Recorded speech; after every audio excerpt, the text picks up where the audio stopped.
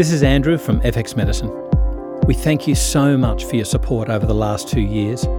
We'd really love to remain clinically relevant to your practice. So if you know of an expert in some area, please let us know. You can contact us on fxmedicine.com.au, Facebook or Twitter.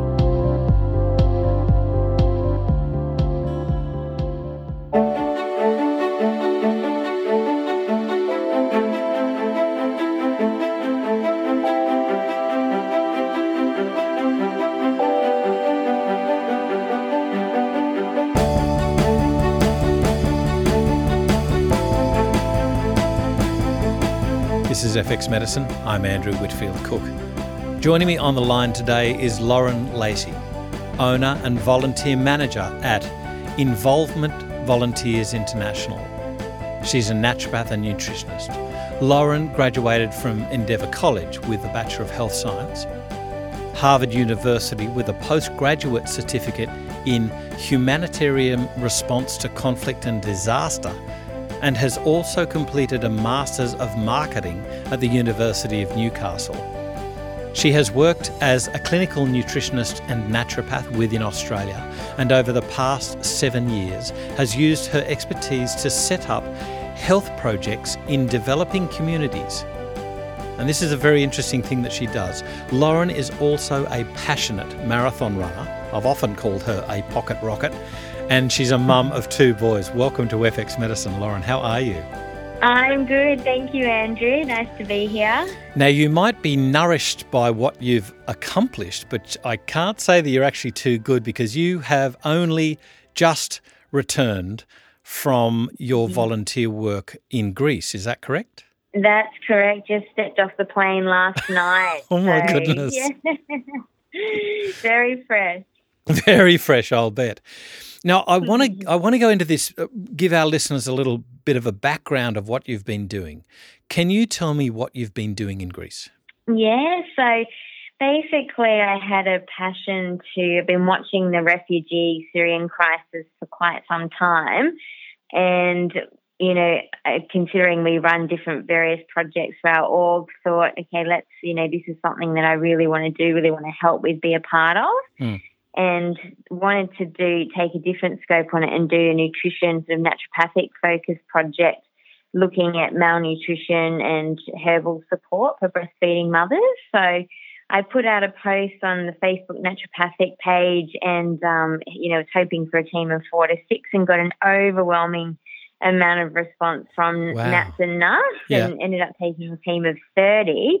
And that expanded to doctors and nurses as well. So we were an integrative bunch, quite colourful, different personalities, but it really was a nice complement to work together. But that would have shown in their various specialties as well. Was it just naturopaths, or did you have nutritionists, acupuncturists, any other types of health professionals with you?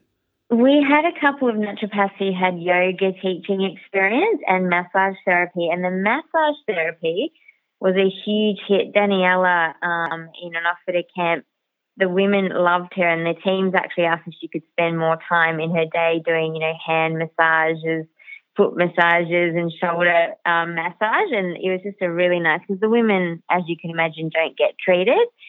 So it was a lovely thing to add on to the naturopathic skill set. And did you specialise, or did you restrict the scope of your help there to breastfeeding? Well, because the team was so large, 30 of us, we had split the team up into smaller groups. Yeah. So there were 2 projects in particular that focused on the infant, young nutrition and breastfeeding. And Ritsona Camp was the one that I worked at, and it was heavily based on encouraging breastfeeding support for women in that first 6 months. So statistics show infant mortality rates are increased when you introduce formula in a refugee emergency environment, because there's so many factors, sterilising bottles, access to clean water, that come into play, whereas breast milk is readily available. There's a misconception that, with trauma comes no milk. And yes, we know that stress definitely decreases supply, but the more you get that baby suckling the more the prolactin is, increased, and the milk will come back in if you've got the right support network. So that was one of my sort of passion focuses, being a mum who breastfed both my boys for the first 3 years of life and just saw how much it benefited them. I really wanted to, assist from that nutritional standpoint. Yeah. And where the naturopaths came in beautifully for that too was Jules and Sharon had the idea to make breastfeeding teas, which expanded into immune teas. So we went to the local herbal shops, bought a whole bunch of dried herbs, and everything in Greece is amazing quality. It's all locally grown and picked and harvested. So they made up some nice teas, and then in the women's tent, we taught the women how to mix them up and make them together, and then shared a pot of tea with them as well. So that was a really beautiful experience that came out of that. Wow. There's already different questions going through my mind. I'll get to cultural issues a little bit later. Yes. But you mentioned that massage was a huge hit. So did you only have one massage therapist there? We did, and we just got so much feedback, from the camps that it was just so well received and such, again, I mean, you kind of think about just all the essentials, but you forget that the women and the families are living in these camps. It's their life. So things like nail polish, they get so excited by that because it gives them something to make them feel beautiful and feminine. Yeah. And the massage just touched the benefits of touch and soothing, those tired and sore muscles is just so beneficial from an emotional standpoint, as well. Look, you're absolutely right. Indeed, like even in our developed, nice, safe country that we have here in Australia, there was a really good study done by Endeavour College in Melbourne, under the auspices of Leslie Braun and her group and Professor Frank Rosenfeld at the Alfred Hospital, looking at elective cardiac surgery patients. And they thought, well, what about the benefits of massage? How do we massage these people when some of them have had their, a cracked chest? They've had their chest split open and wired. It's now wired shut because they've had valve replacements, major heart surgery. They can't lie on their front to have a back massage. So what do we do? What about personal space, intimate space issues? So all they did was a foot massage, and it had incredible measurable effects on decrease of inotropes, decrease of pain medication, incredible effects. I've got to ask you, these people have been through much more traumatic instances where it is their very lives that are in danger. Yes. So how did touch and the trust issue get broached? Yeah, I think we introduced the massage about a week into it, where Daniela had been there, and she's also a trauma counsellor, so she has some nice different things to complement, because the people, they're incredibly traumatised with grief and loss. They've witnessed death, murder, rape, kidnapping, torture. There was quite a few shrapnel wounds that we saw that were infected, that hadn't been treated properly. And I guess the thing to point out too is it's not just Syria refugees that are coming through Greece. You've got people from Afghanistan, Pakistan, Iraq, Yemen, some of the African continents too, because they tend to travel via land and get all the way to Turkey, and then they cross at sea at Turkey into Greece. Yep. So that's where, that's their entry point into Europe. So you get so many nationalities living together, which also creates its own issues because disagreements on things, the different languages. You've got, the Kurdish, the Farsi language, and then you've got the Syrians who speak Arabic. So, we saw on the first day we were there was a woman who was pushed over and beaten over a blanket that she was trying to get for her child. And, between the different cultures, it's quite full on in day in the life of a camp. I've got to broach some of this sort of thing from a security perspective.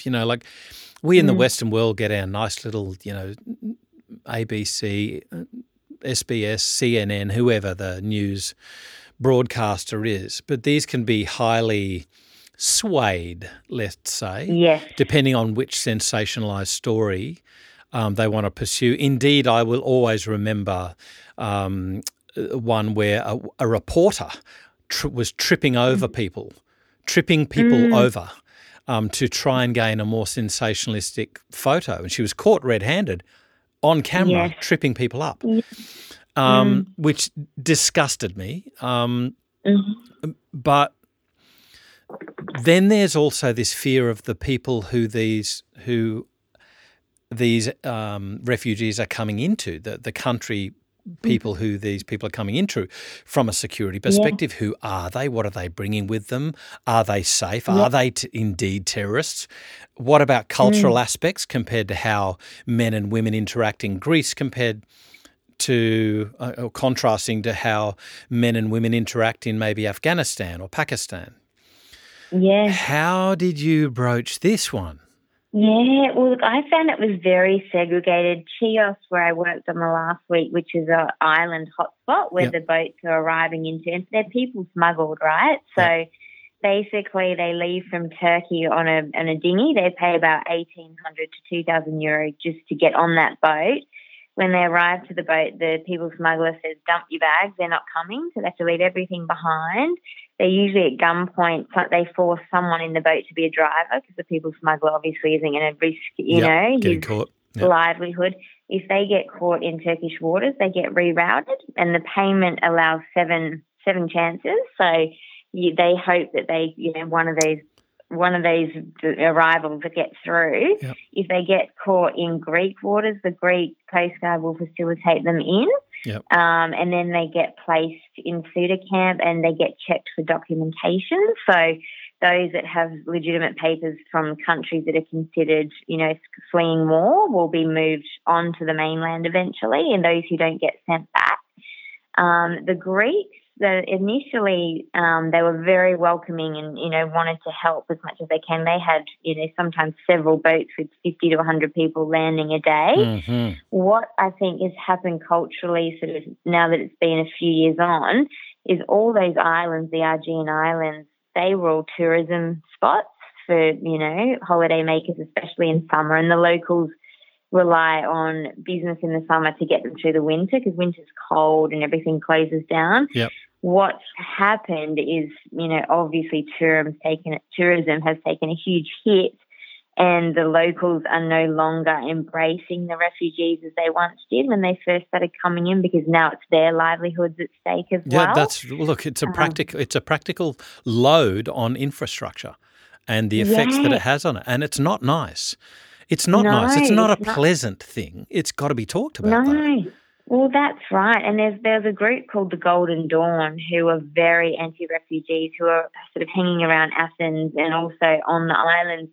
And in November last year, they were throwing fire bombs, big boulder rocks. They actually attacked one of the camps. So there's definitely some hostility. I would say from my experience, it was 50-50 split. So 50% were supportive of the refugees and understood it was their governments that were the problem and that they're just trying to get their families to safety. Yeah. And then there was the other sort of 50% who were definitely somewhat resentful. And this is just the island. I think mainland's a bit different because there is more work, even though it's still poor being Greece in its current economic crisis. But yeah, it's a definitely sensitive topic. And then you've got, EU funding, or they said in Suda, they were giving 30,000 euro for food programs. So the Greeks would look at that and go, well, these refugees are getting all this support. What about us? What about us? Because our government isn't helping. Yeah. So you've got those political sensitivity.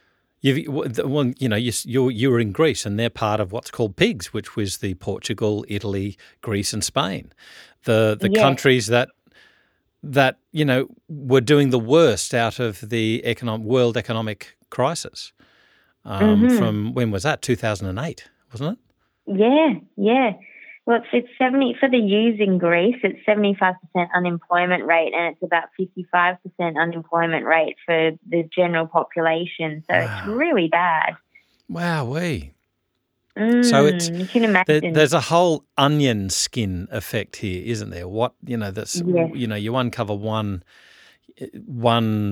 issue and there's another issue underlying it and another one. There's so many different viewpoints when you're talking about cultural issues as well, turning it into a melting pot. So I've got to ask then, what you said earlier on in our interview, you said the women weren't being treated. Yeah, like treated medically, you mean? Yeah, so it depends on when you first get to the islands, it's all the local NGOs who get in there, do the hard work. Thirst was one of the NGOs we worked with, and they were absolutely incredible. So as soon as a boat arrives, the military will just lock them up until the morning if it's during midnight. Yep. So what this team do is they get there with warm blankets, hot tea, food, new clothes, so that everyone can be warm until the morning, because it was freezing. Like, I'm talking like ski gear freezing. The wind chill factor felt like -20 Wow. on the island. Yeah, really cold, which is not what you associate Greece with. But if it wasn't for those local NGOs, and these are Greek local NGOs, the people would be, suffering. There'd be more hypothermia cases, which was still an issue as it is. But yeah, they just get in there and they help and they cover those gaps. Yep. That, wouldn't be there otherwise. And that to me was really inspiring to see everyone banding together. And the lady who runs this, she had a little boutique hotel sort of down the coast. And she came about that one of the boats landed on her beachfront doorstep and she heard babies screaming and ran down to help. And then now she's turned her little boutique hotel into volunteer accommodation and devotes her whole life to helping refugees. So Wow. really, really moving and really giving, some locals. I've got to say, we are so insulated here in Australia. These people are going to die. They're dealing with an acute medical crisis. I've got to ask, with the different cultural acceptance of natural medicines, though, like, for instance, you were in Chios. That's where mastic gum is from. Yes. So, you know that. Yeah. Impressive. Yeah. So how relevant were your skills as a naturopath accepted by, the Greek people who you were, working alongside, but also the people that you were treating? Was naturopathy or natural medicines, was it a more accepted practice? Yeah, and I think because naturopaths don't really exist in the same way that they do here. So when I'm first speaking with the local NGOs and the local teams, I tend to come from a more nutrition standpoint because they understand how we can work with them. Yep. If I say we're naturopaths, they kind of get a bit confused and think, well, you're not a doctor, you're not a nurse, we don't really know what to do with you.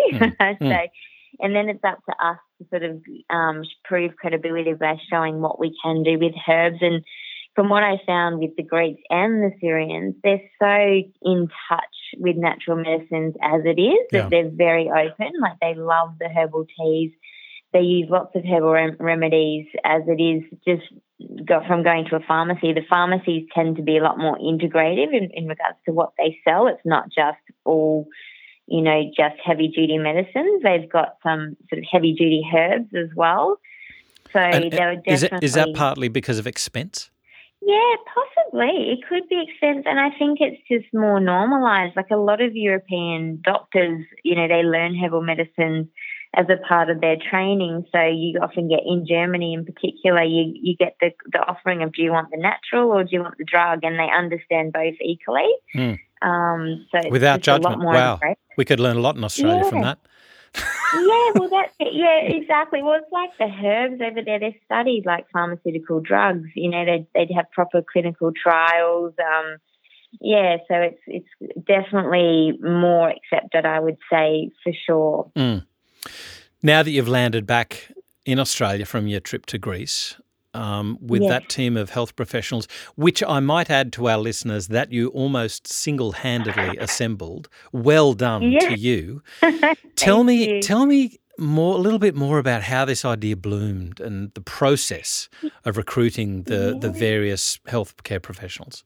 Well, I guess it comes from my background. So with our organisation involvement, Volunteers International, I started off with my husband volunteering quite a few years ago now. I think it was 2008 in India, where I was volunteering as a nutritionist there, sort of assisting the health team.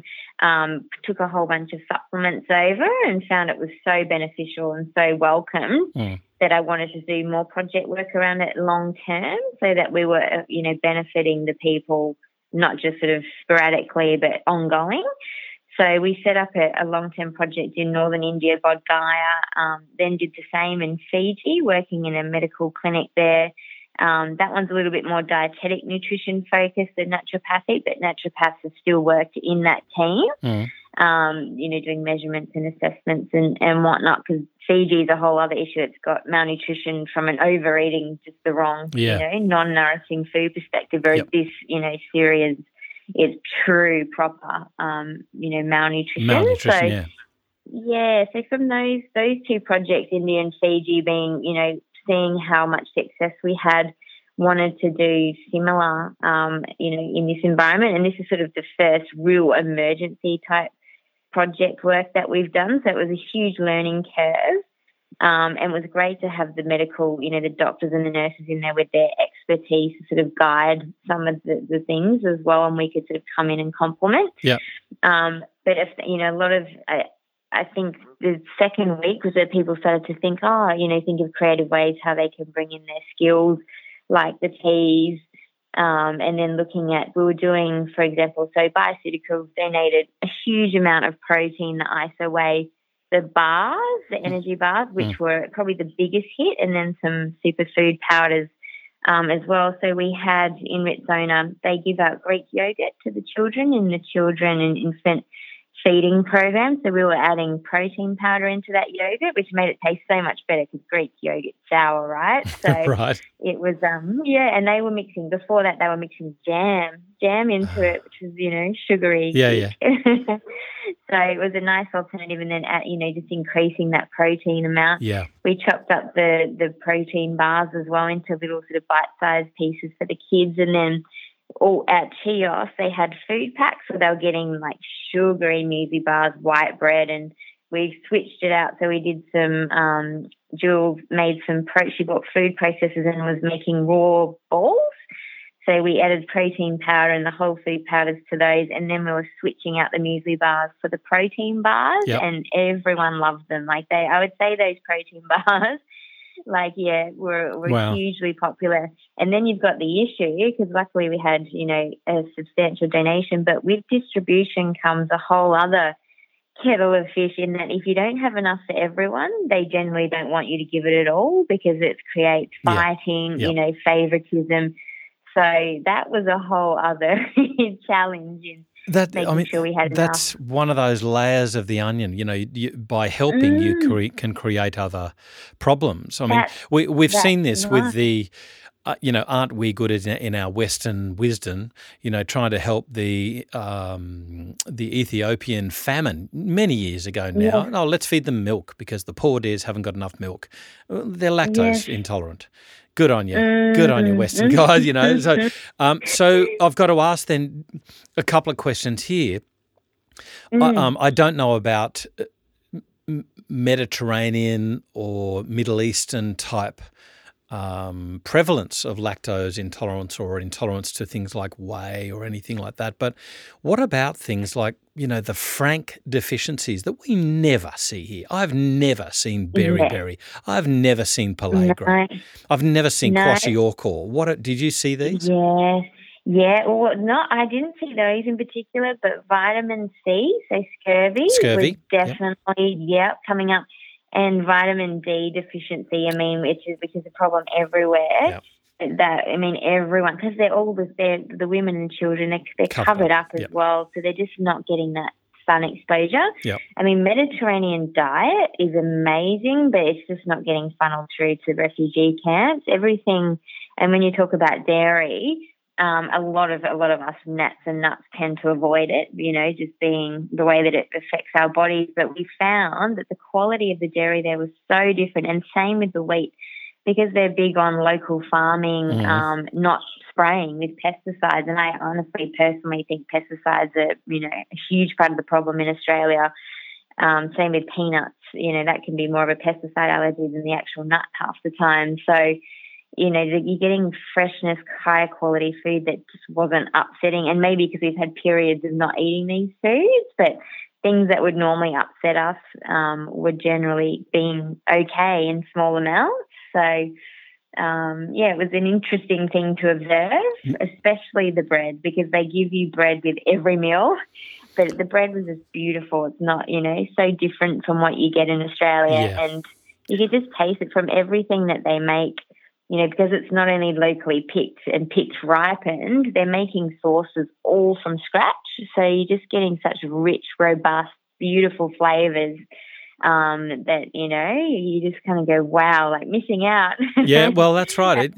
We have no idea how alienated we have become to where our food should have come from, And this is why I love talking to natural medicine practitioners that truly embrace the root cause, the whole food, the real deal, and trying to teach that message, trying to take that message out to the population in Australia. You're taking it to people that just simply have not had access to it from war and political unrest. How did you experience, though, the treatment of women to men and things like that? Was there gender bias? Was there... There definitely was. I mean, the priority is women and children to make sure they're safe first. Yep. So generally, when they get into Chios, the women and children are moved on fairly quickly to the mainland and separated from their husbands. 75% of the camp was men, which... politically is probably not the wisest move in regards to safety and whatnot. But in what else is sort of like, and they've got two camps. There's another one called Vayal, which is more of a military closed camp where the troublemakers tend to end up. But when you're putting all these different cultures together, there's going to be issues. There's going to be hierarchical. And then you've got, like I said before, the different languages. Communication becomes a battle and. Yeah, it's definitely a mess. It's definitely not ideal, but given, Greek government only has a certain amount of funding to be able to run these camps, it becomes such a, who's at fault, who's at blame kind of scenario. And everyone's pointing fingers all around and UN are in there. Like there's all these different bodies and groups. So it's a tough one. So I've spoken about the safety of the patients now, and you've mentioned some of the issues that you've come across. What about the safety of you guys?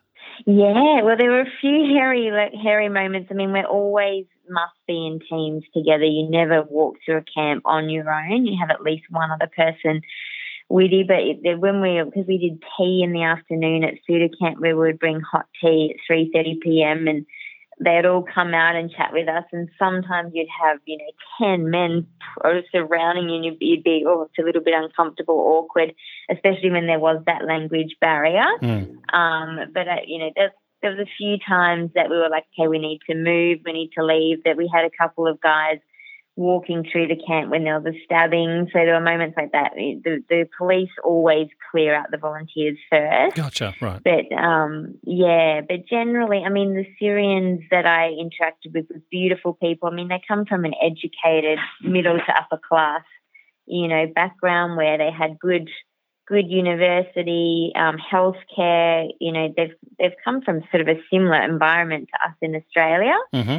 Whereas you've got the other cultures and countries who've come from, war that's been ongoing for many, many years. They've been in survival mode before coming here. They're not as educated. So it's very different, the different cultures that we interacted with in regards to safety. But, I mean, generally, the mainland camps, because it is more women and children, you do feel very safe. And they do love seeing you there and want to learn from you. And, that's highlight of their day sometimes is just a conversation or, you teaching them something or talking to them and showing that love and concern. So I've got to ask now just about the various donations that you've received. Now, I remember seeing this photo that you thought you were going to get a few boxes, but you got like half a garage full or something like that. 5 pallets worth. Nice. And more. Yeah, that was just me. The other guys in the team had stuff, we all bought stuff. We had suitcases of medical supplies. It was, there was a lot of luggage going on, but it was so well needed and so well used. And I'm shipping over another container end of March because now we've identified, who needs what and where. And the whole food, the Bioceuticals whole food powders, like the cows and the greens, the gojis, they're in hot demand, and same with the protein bars. Yeah. So we'll be shipping a bunch of those off, and and just, making sure we can supply and support that project ongoing with Now, the food distribution. it wasn't just Isaway and Bioceuticals. There were other companies involved in helping you as well, wasn't there? Do you want to give a shout out to these companies? Because I dip my hat already to you guys.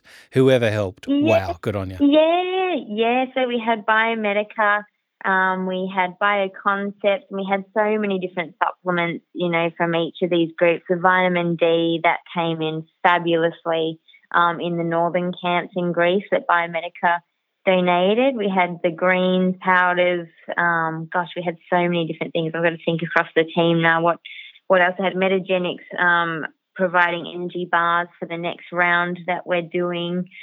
So, just really grateful and appreciative. And then, we had fundraisers too so that we could buy groceries and food, and people were just so giving, which enabled us to buy a lot of stuff, and even things like educational books for the children in Farsi to English, because everything's in English and a lot of them can't read it. So, it's just little things like that you pick up when you're there that, huge.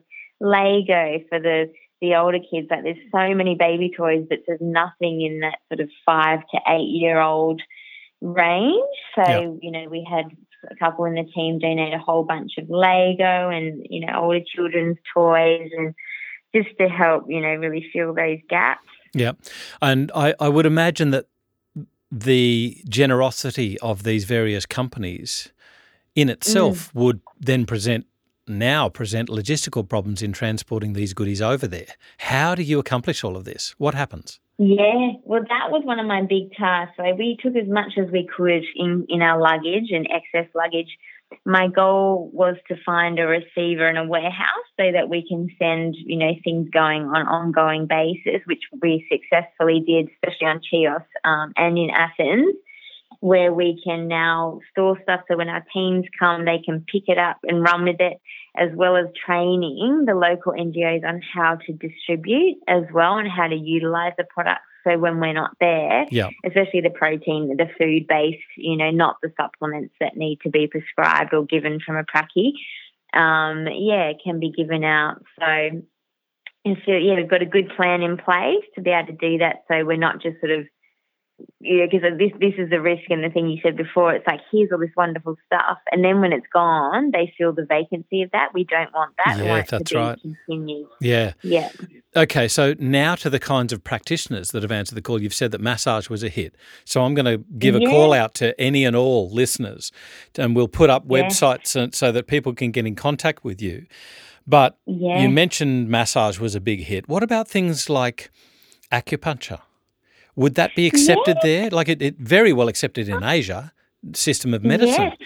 That's right. And it's a good question. We didn't offer it or have anyone, provide it. I know there was one of the girls who did bring some of her own needles and was using it within the team on each other. Oh, right. And this is another thing, caring for the volunteers, the people volunteering is also just as important, because you can't give from an empty cup, right? Yep. So it's, that's crucial. So, it would be an interesting thing to trial acupuncture, and we had something I did notice actually in Lesbos. There's a bushflower essence, and she was Spanish, but she had all the different bushflowers. She set up like a little workshop outside one of the camps and was offering that emotional support, and they absolutely loved that. So I think, that from what I've seen is that they're open to most things as long as they don't think it's going to harm them. Yeah. If it's sort of explained to them how it will help, I think it will definitely. And it's just interesting. It's it's something different and creates good conversation and will benefit them as well. Now, you've done this before. How many? Yes. So how many trips have you made now? Oh, gosh, between India, Fiji and other countries in Asia, at least several. India we've been back to multiple times. That one really spoke to my heart, and we took our son when he was 10 over to volunteer with us in India, and one of the best things you can do as a family is volunteer together. It just really gives you a different perspective on life and how privileged we are back here in Australia.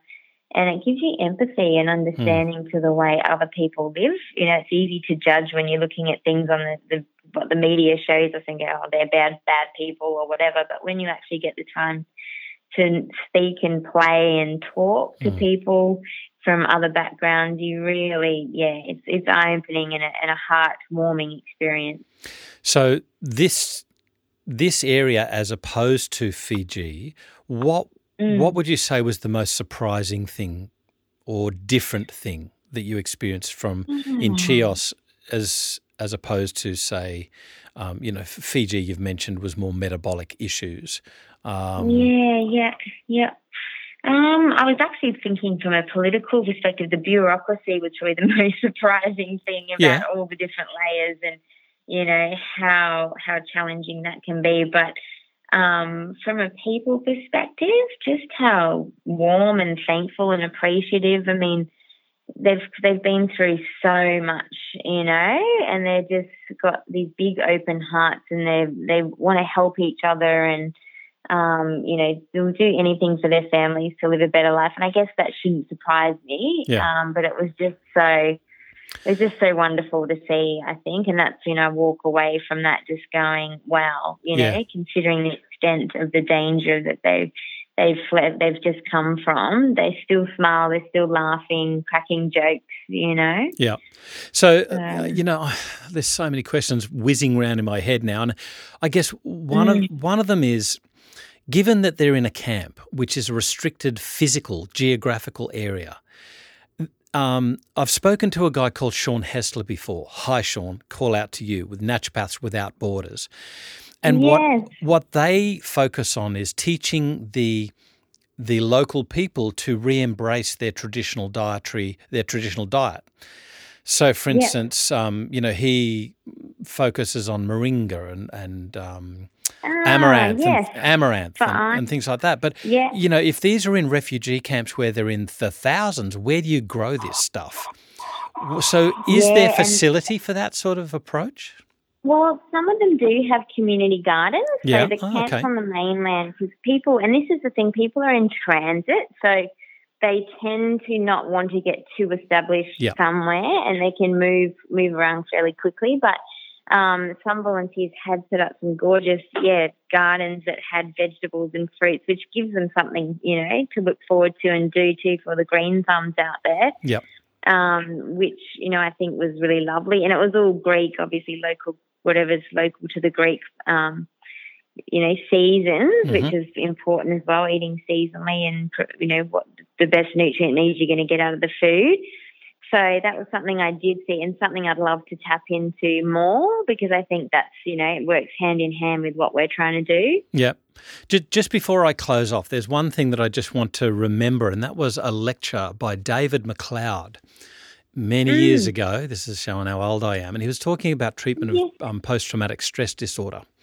And I'll always remember he was mentioning this, I think it was a woman who had PTSD, was really, exceptionally sad, obviously, but was bereft of something. And when all of the layers of pain were covered off, were taken away, one of the things that this immigrant had lost was her garden. And so David got her to reestablish a garden. Yeah, that's excellent. And it brought back love into her life, happiness. And brought back that sense of normalcy. Yeah, and that's really interesting, and something so important is that they have something to look forward to and each day, that they're not just, while they're living in limbo, that they can still tap into their passions. But there's a couple of guys at Suda Camp who would go and use the gym because they're allowed to, roam into the town in the daytime and then have to be back by 7. Yeah. And I thought that was really good that they're still, even though they're not getting much food, they're still out there making the most of it and doing what they love. And even animals, I'd love to see more animals, because there's quite a lot of dogs and cats everywhere around Grace, interacting with the people, because they too can be very healing. Absolutely. Absolutely. Yeah, as long as they themselves are looked after. Yes, that's a good point. So you're planning to head back when? Yeah, the next trip will be June, July, so it'll be summer this time around. 2017? Yeah. June, July 2017? Yeah. Right.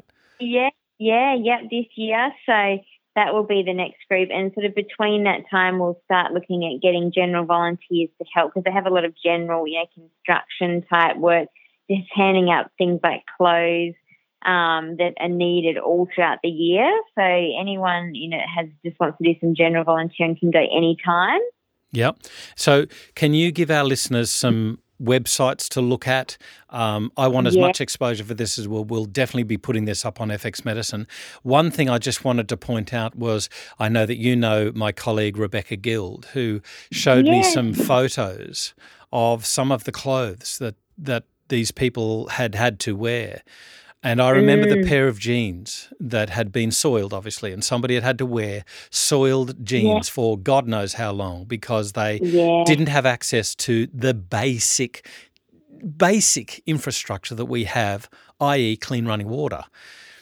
Yeah. Tell me how people can help. Like, how can we help? What needs to happen? Yeah. Look, I think, a lot of the donations are fantastic, anything, because they need everything from clothes, donating secondhand clothes that you don't need, baby clothes, children's clothes. Jeans and shoes were actually the most demanded thing for this sort of next couple of months. They didn't have enough shoes and jeans as well. But coming into summer, it would have been more T-shirts and, cooler Remember clothing. so our clothes that we'll be discarding in Australia, the summer-type clothes, are the ones that they will be needing. That's it, because opposite seasons. So, anything, you don't have, we can definitely, because considering we're organising a shipment anyway, we can add, an extra pallet of clothes if anyone wants to give. Yeah. But food things are best purchased over there, like the grocery bags that we did, because then you can support the local economy as well, which I think is also important. Very important, very good. Yeah, but so our organisation, Involvement Volunteers International, the website's www.volunteering.org.au, nice and easy one. Yep. And on there you'll see a link to the Syrian Refugee Project. We'll be updating that now that we've come back and have a bit more understanding of, how it all works and sort of the various locations that we'll be working in that we thought we could, benefit the most.